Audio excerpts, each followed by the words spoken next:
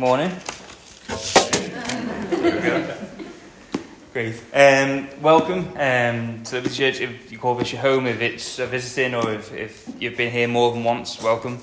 You join us as we sort of are in the early stages of our summer series, in some of the parables that Jesus told in the book of Matthew. Today we're going to be in Matthew 13, verse 31 to 33. I'll give you time to turn there and then I'll pray. Cool. So Matthew 13, 31 to 33. He put another parable before them, saying, "The kingdom of heaven is like a grain of mustard seed that a man took and sowed in his field. It is the smallest of all seeds, but when it had grown, it is larger than all the garden plants and becomes a tree, so that the birds of the air come and make nests in its branches." He told them another parable. "The kingdom of heaven is like leaven that a woman took and hid in 3 measures of flour till it all was leavened." Cool. Let's pray and then we'll kick in. Father God, thank you for bringing us here today, Lord. Thank you for giving us the space to worship and hear your word, Lord. Just pray that you'll help us to push away all other distractions from you today, Lord, that you will help us to just hone in on what you want us to hear and take away from today. I pray that we'll be leaving here loving you more and knowing you more. I pray for the mechanics of this sermon, of the rest of the service, that they will go well, that there won't be things that I won't stumble over my words, and that your word will be preached here today, Lord. If there's anything that is in my notes that you wish me to take out, I pray that you do that for me. And if there's anything that you want me to say that I have not planned to say, I pray that you will also put that on my mind and bring it out into this sermon, Lord. Be with us as we spend time in your word now, and I pray that we will love you more because of it. Amen. Cool. I did this sermon last week for Hamlet Baptist Church in the morning. I took about 15 to 20 minutes, but I've added a bit more into it since then. So we are going to kick right in. So yes, you join us in the early stages of our sermon series in the parables. The book of Matthew is where we sort of find ourselves, at least for the beginning of it. And the book of Matthew was a book which sort of covers the life of Jesus. It's a gospel. It's written in a narrative way, so you read it as if this is something that happened, rather than bits you can sort of just take away and add in. Right in the middle of the book, Jesus is delivering a series of stories called parables. And these parables are stories that Jesus uses that would have made sense to the people who heard them, and they would have it would have been in their own sort of understanding and their own sort of day-to-day lives, but it would be pointing towards something that is greater, towards something that is much bigger than just the sort of small day-to-day things that they were describing. And in particular, he's talking in these parables about the kingdom of heaven. Now, Matthew, when he wrote the book, and I guess after he wrote the book as well, he was a Jew. It was one of those you're all in or you're all out type things with that one, especially for the gents. Can't believe I said that. So the Jews throughout history have had a really sort of reverence for the name of God. They don't use the name, and instead of saying something that could maybe even be construed as the name of God, they would find the ways around it and sort of euphemize it a bit.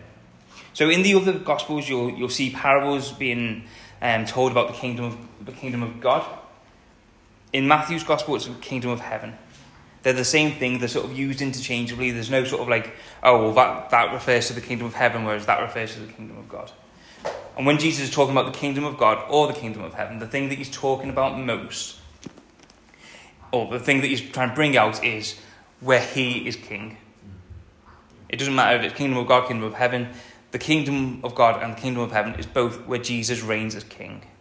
Now, this both refers to at the end of time, when Jesus has come back and is reigning victorious after his return, but it also refers to right now, because Jesus is king today. So, Jesus is talking here about the kingdom of heaven, and he conjures this image of a mustard seed. I'm going to need that later. He conjures this image of a mustard seed, and how it grows from a mustard seed into a mustard tree that is bigger than all the garden plants. And he refers to it as the smallest of all the seeds.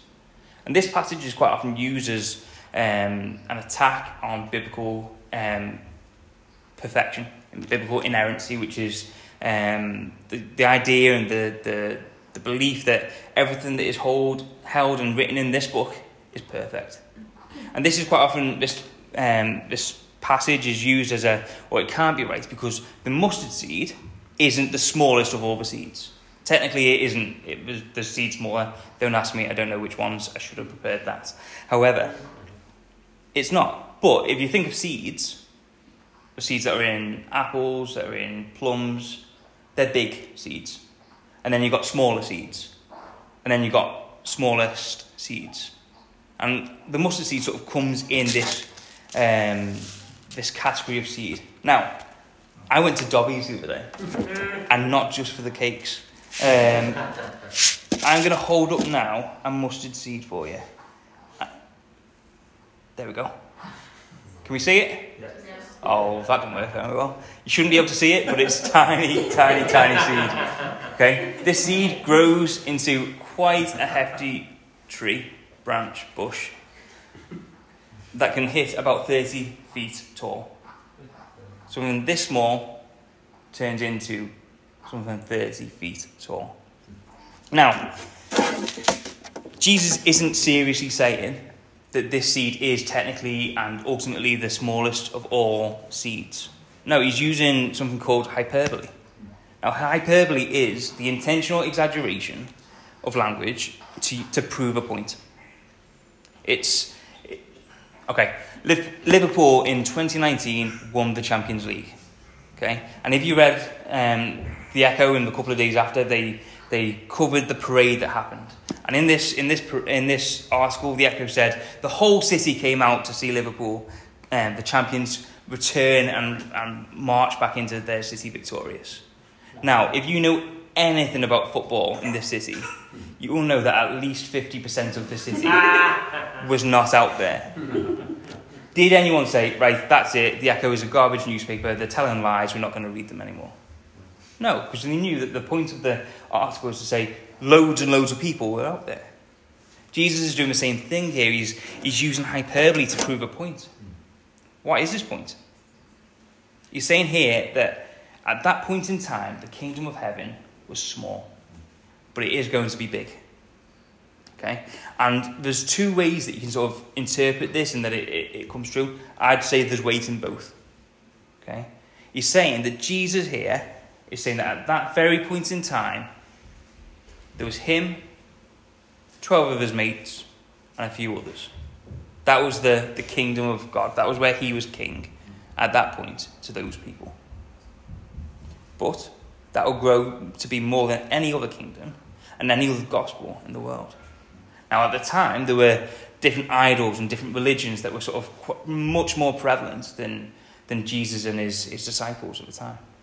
There was a pantheon, a load of different Roman gods that they'd adopted as they would invade other countries and other civilizations, and they would adopt those gods as their own.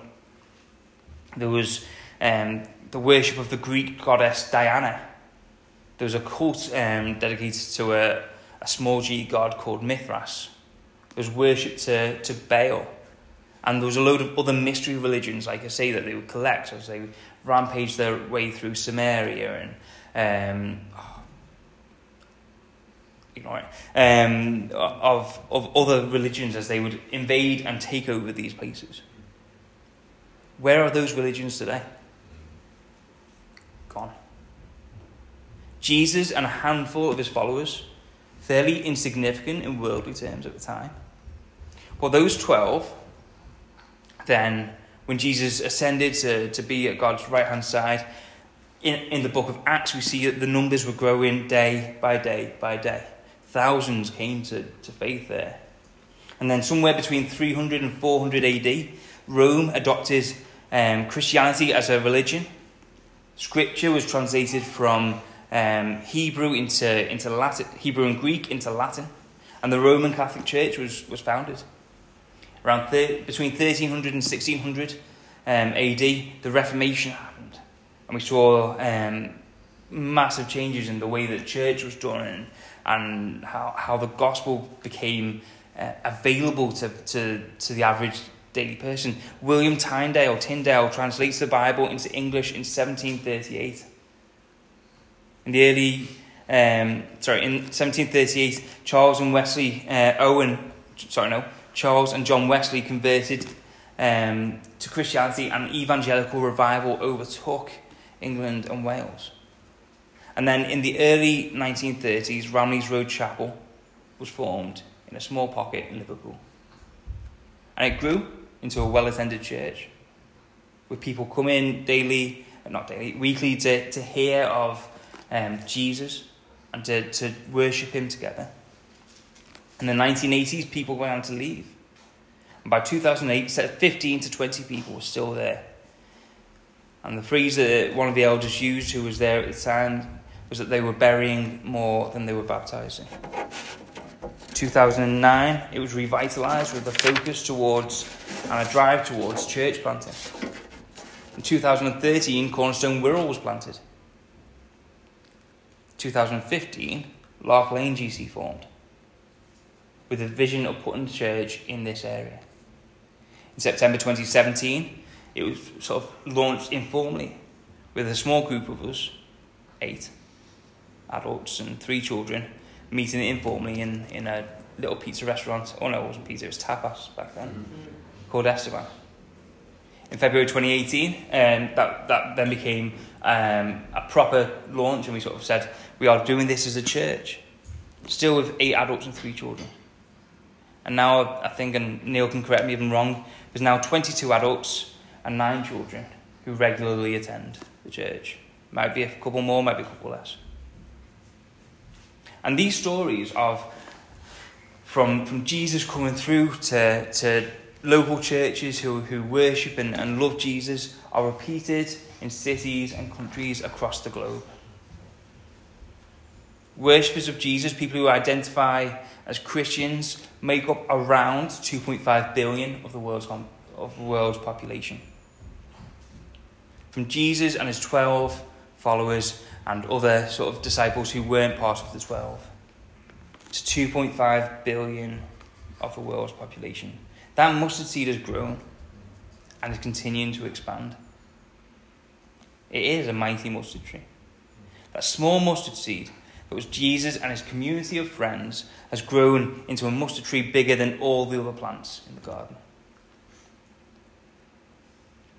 Now, plants don't tend to grow in isolation. And the second half, and the second sort of way that you can look at this illustration, points towards the imagery about a personal faith. Quite often when you hear about like conversations that you've had with someone who doesn't know Jesus, we talk about like, we just planted a seed. The hope is that seed will then grow into something bigger. And in Jesus' illustration here, we see a picture of a seed being cultivated, a beautiful picture of faith being grown in and being cultivated and cared for so that it grows into a strong faith. The gospel, at the bare bones of it, there's more complex theology and things like that you can look at if that sort of floats your boat, but at the very core of it, it's so simple. God made the world perfect. Our sin caused it to be broken. The wages and what we deserve for that sin is death. We couldn't pay that price, but Jesus did. He provided that perfect sacrifice to pay our death. And if we can accept Jesus as Lord of our life, then we are counted as his.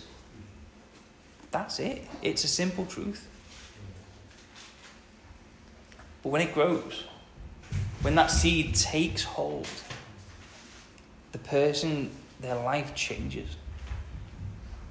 they flourish. That small truth becomes an identity and becomes a faith that can move mountains.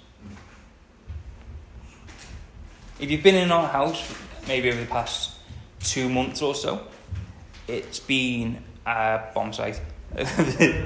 We have pretty much renovated every room in the house in some way or another. Be small paint jobs to Alan completely ripping out the kitchen. And I'm putting a new one in. Yeah. Okay. And one of the things that Beth really sort of wanted to do, she comes from the countryside, so she loves it, is put green in our garden. And not the type of green that you would normally find in the dingle. Okay. Now, she wanted to grow herbs and things that you can put into cooking and things like that. So we went out to Dobbies and we bought a load of herbs. We bought rosemary and chives and other herbs.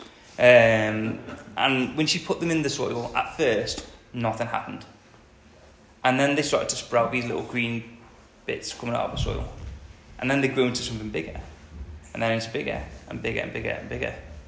And it was a promise of a thriving and a healthy herb garden. And it has, if I confess, been absolutely lovely seeing life and plants and stuff like that grow in our garden. Now, Beth can't go outside our house. She can't go into the yard without one of our neighbours, having to hear, "I am so happy with how my tomatoes are growing." But it takes patience. It takes care. You can't just go outside and expect them to be there. You've got to water them. And she does that. She takes patience and she shows care and dedication with the plants. Every night, without fail, she waters the plants. She shows care to them. She cuts the dead heads off the flowers. She moves them around to get to the sun better.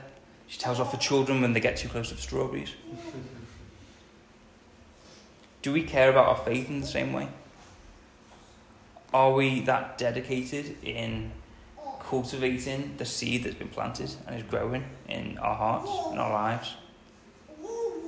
Are we watering our souls with Scripture? Are we removing the parts of life that are sinful or broken? Are we going to places that are going to prompt growth? Or are we letting our faith wither? Are we settling for something else? It talks about in the passage that the mustard seed grows into a plant that is bigger than all the garden plants. It doesn't say that there aren't other garden plants. It says that it's bigger.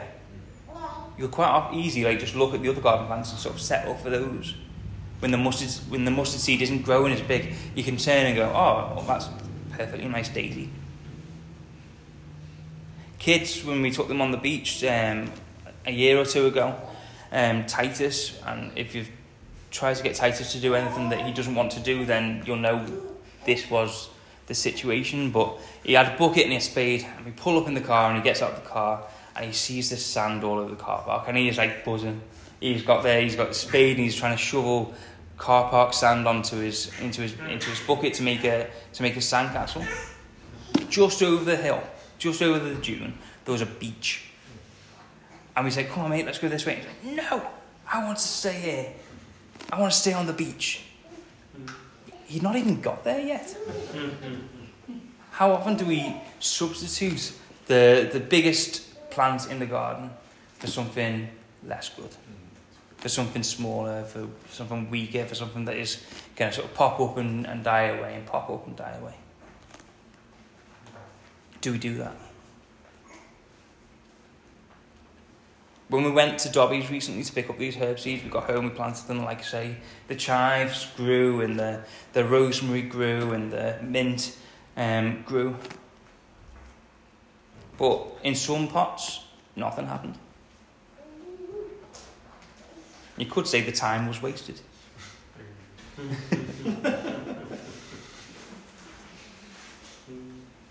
But we would look at these and we watered them every night, and it just wasn't coming. There was nothing happened. So Beth ultimately decided to throw them out and start again. Praise God that he doesn't do that with us. Yeah. Praise God that the mustard seed is not responsible for its own growth. It's ultimately not us responding to our faith growing. Yes, we're called and we have responsibility to be active participants, and we get to be active participants in our faith growing and our understanding of who God is. But praise God that it is not up to us. Praise God that it is him who nourishes, him who prunes us, who gives us seasons of rapid growth, who cultivates the seed that he has planted.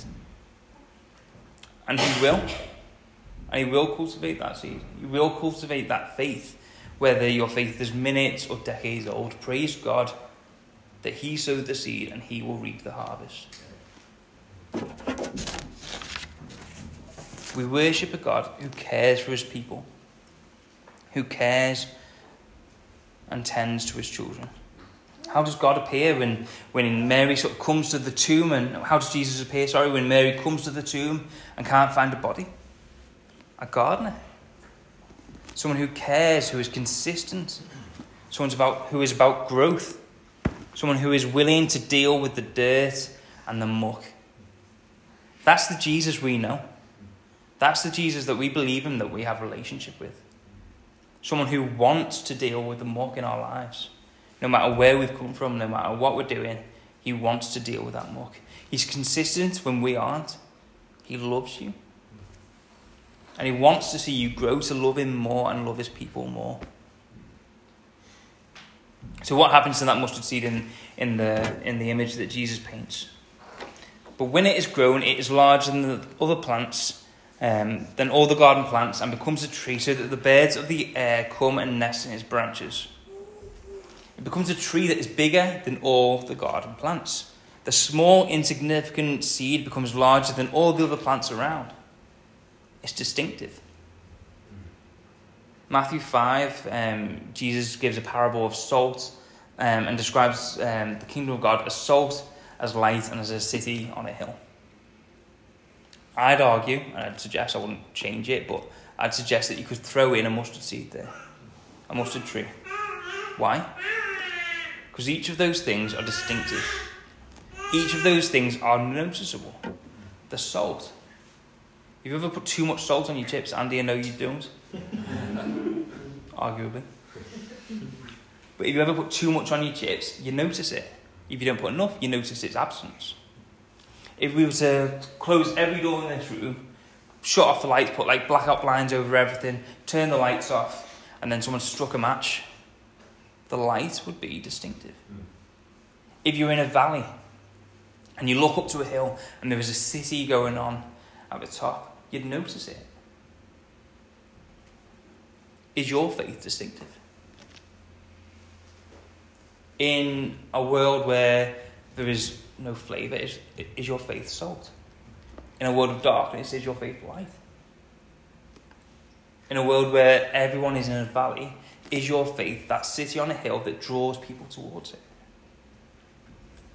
We went to B&Q for a plug and some polyfiller a couple of weeks ago, and for some reason found ourselves in the garden section. And we went and we ended up in the garden centre, and all the plants around, Beth was like, would you like this one? She was trying to involve me, but between looking after the kids and it being plants, I wasn't actually that bothered. But she'd bring me up this plant and she'd like, do you like this leaf? Do you like this leaf? Do you like this leaf? And to me, they were all green and leafy. That's pretty much it. And as we were sort of going, she was like, do any of them, do you like any of them? And right in the middle, there was this big yucca plant. If you've never seen a yucca plant, it's like a palm tree, but smaller. It was huge. It was massive. And it was poking up much, much higher out of any other plant. It was distinctive. Now, Beth, this isn't me saying that I want a yucca plant for our next anniversary. But it was distinctive. It was bigger than all the other plants in the place. Is that what our faith is like? It should be. That's how our faith should affect how we live, how we spend our money, our time, our energy, our resources. People should be drawn to our faith, not because of anything special that we do, or because we look or dress or do anything particularly wonderful. The yucca wasn't even a nice looking plant, but it was distinctive. Before I wrap up, I'm coming into the end now. There's 2 or 3 ways that I want this passage to show us how our faith can be distinctive. First distinctive, we are to be nests. The mustard seed grows into a tree so that birds of the air come and make nests in its branches. When people come into this building, into our homes, towards our desks, into our offices, when we meet them at the shop, the restaurant, the park, are they able to make nests in our lives? Are they welcomed? The world's broken. So much hurt in the cost of living crisis. People have been displaced due to war and famine. People experiencing abuse. The amount of people who have been made homeless and are sleeping rough. People who are just trucking on with life. And everything sort of just seems fine for them, but really you know that they're not doing that great. If they walked into this room, how would they be welcomed? If they walked into our home, how would they be welcomed? Be a home for the homeless, a refuge for the refugee, an oasis for the people who are in a spiritual desert. The clearest picture here is that the most mature, the older we get, the more our faith grows, we should be more of a shelter for the vulnerable. What would it look like for Liberty Lark Lane to be a shelter, to be a nest for the vulnerable?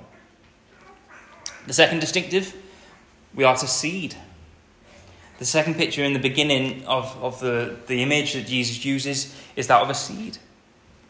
Now, as a church, we've been doing the Table in the Park evangelistic outreach thing that we've been trying to get people to sort of just have conversations with us. And we're very clear about what we're doing. We're giving out free cakes, but we're very clear about we're from a church. We want to talk to people about Jesus, and we want to open those doors. We want to plant those seeds.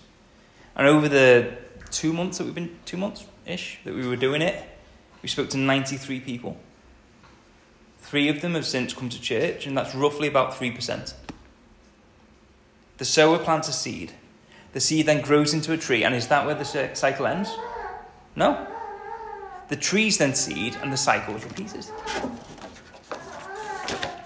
Mustard seed trees seed new mustard seeds, which then grow into mustard seeding trees that seed new mustard seeding trees.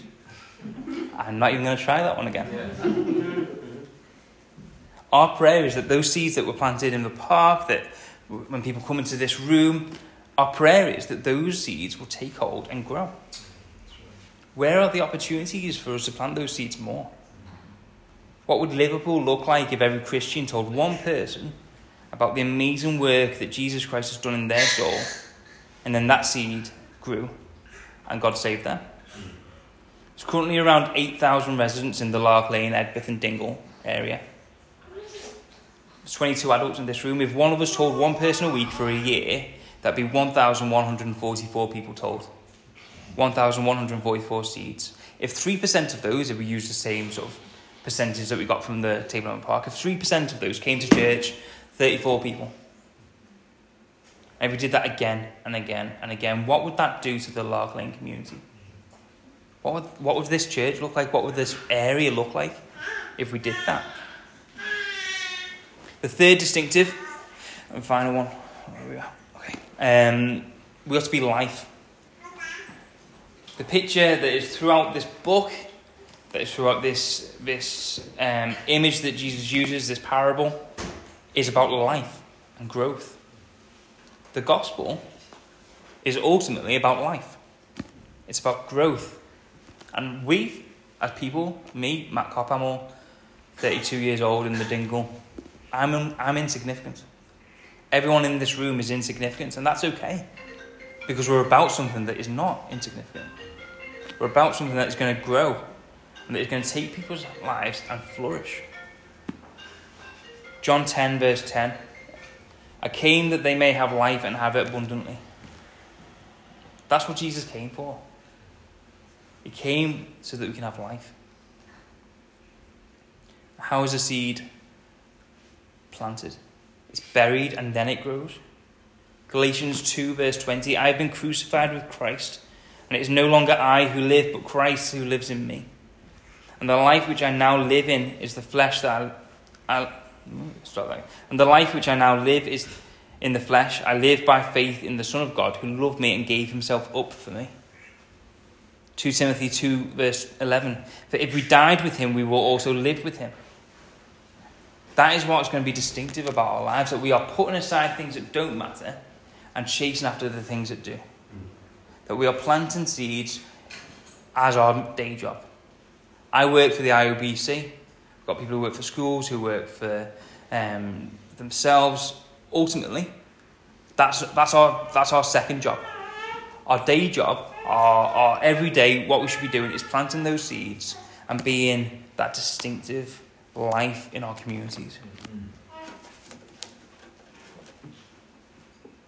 Jesus loved us and gave himself up for us.